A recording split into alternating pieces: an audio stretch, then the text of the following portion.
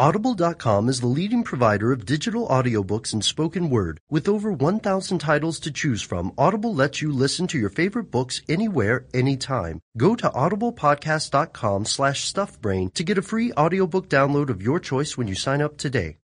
Welcome to Brain Stuff from HowStuffWorks.com, where smart happens.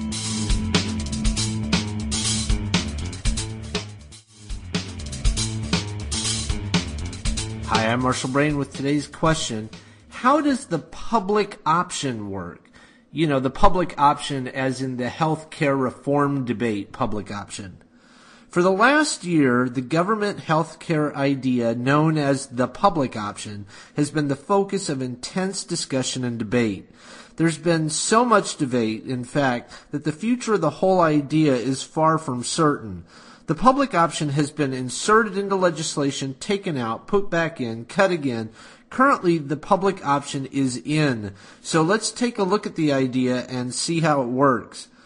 The simple summary of the public option is this. The government will run a health insurance company and citizens can choose to use it or not. This idea sits in the middle of a spectrum of ideas. At one end of the spectrum is a world in which private insurance companies provide all health insurance in the United States. At the other end of the spectrum is a single-payer system where the government provides all health care coverage for everyone in America. The public option is more toward the former end than the latter. With the public option, there's simply one more company in the pool of companies providing health care coverage. That new company happens to be run by the government on behalf of its citizens. It should be noted that most other developed nations have trended toward a single-payer system.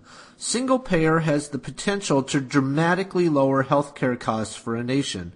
It also removes healthcare coverage from the backs of businesses, lowering the cost of doing business. In the United States, there's concern that the single-payer idea doesn't have enough support to pass into law. It might also be economically disruptive in the short term, since it would fundamentally change an industry that makes up 18% of the American economy. The approach behind the public option is not unusual. For example, the government-run post office competes with private companies like FedEx and UPS to provide letter and package delivery services. At last check, UPS and FedEx were doing fine and competing well against the government-run delivery system. In the same way, there are many public universities created by states, and they live in harmony with private universities. This despite the fact that many public universities have significantly lowered tuition costs because they receive state subsidies. These two examples demonstrate that public and private companies can coexist in a marketplace. Why would the government want to set up a health insurance company? The idea is that a government-run system could provide service at a lower cost. This is important because healthcare costs are rising fast and they could eventually cause serious problems for the economy. One prediction shows costs nearly doubling by 2040 and consuming 34% of the nation's GDP. The public option would create competition that could, in theory, compel private insurance companies to lower prices and cover more people. How might the government-run health insurance company lower costs? First, it would eliminate the need to create profit and dividends for shareholders. Second, it would be able to do away with multi-million-dollar executive salaries. Third, it could probably lower other administrative costs, and it would, through its size, probably negotiate better rates on drugs and services.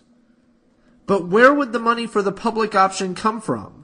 The stated goal of the public option is to create a system that covers its own costs and is self-sustaining. People choosing the public option would pay premiums like they do to a private insurance company.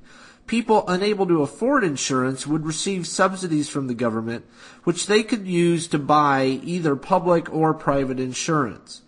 Opposition to the public option idea comes on several fronts. Existing private insurance companies express concern that the public option will put them out of business. But, as mentioned above, this seems unlikely. Pharmaceutical companies are concerned about the bargaining power of the public option. Some view the public option as a first step toward a single-payer system.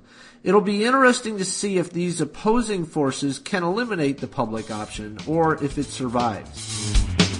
For more on this and thousands of other topics, visit HowStuffWorks.com.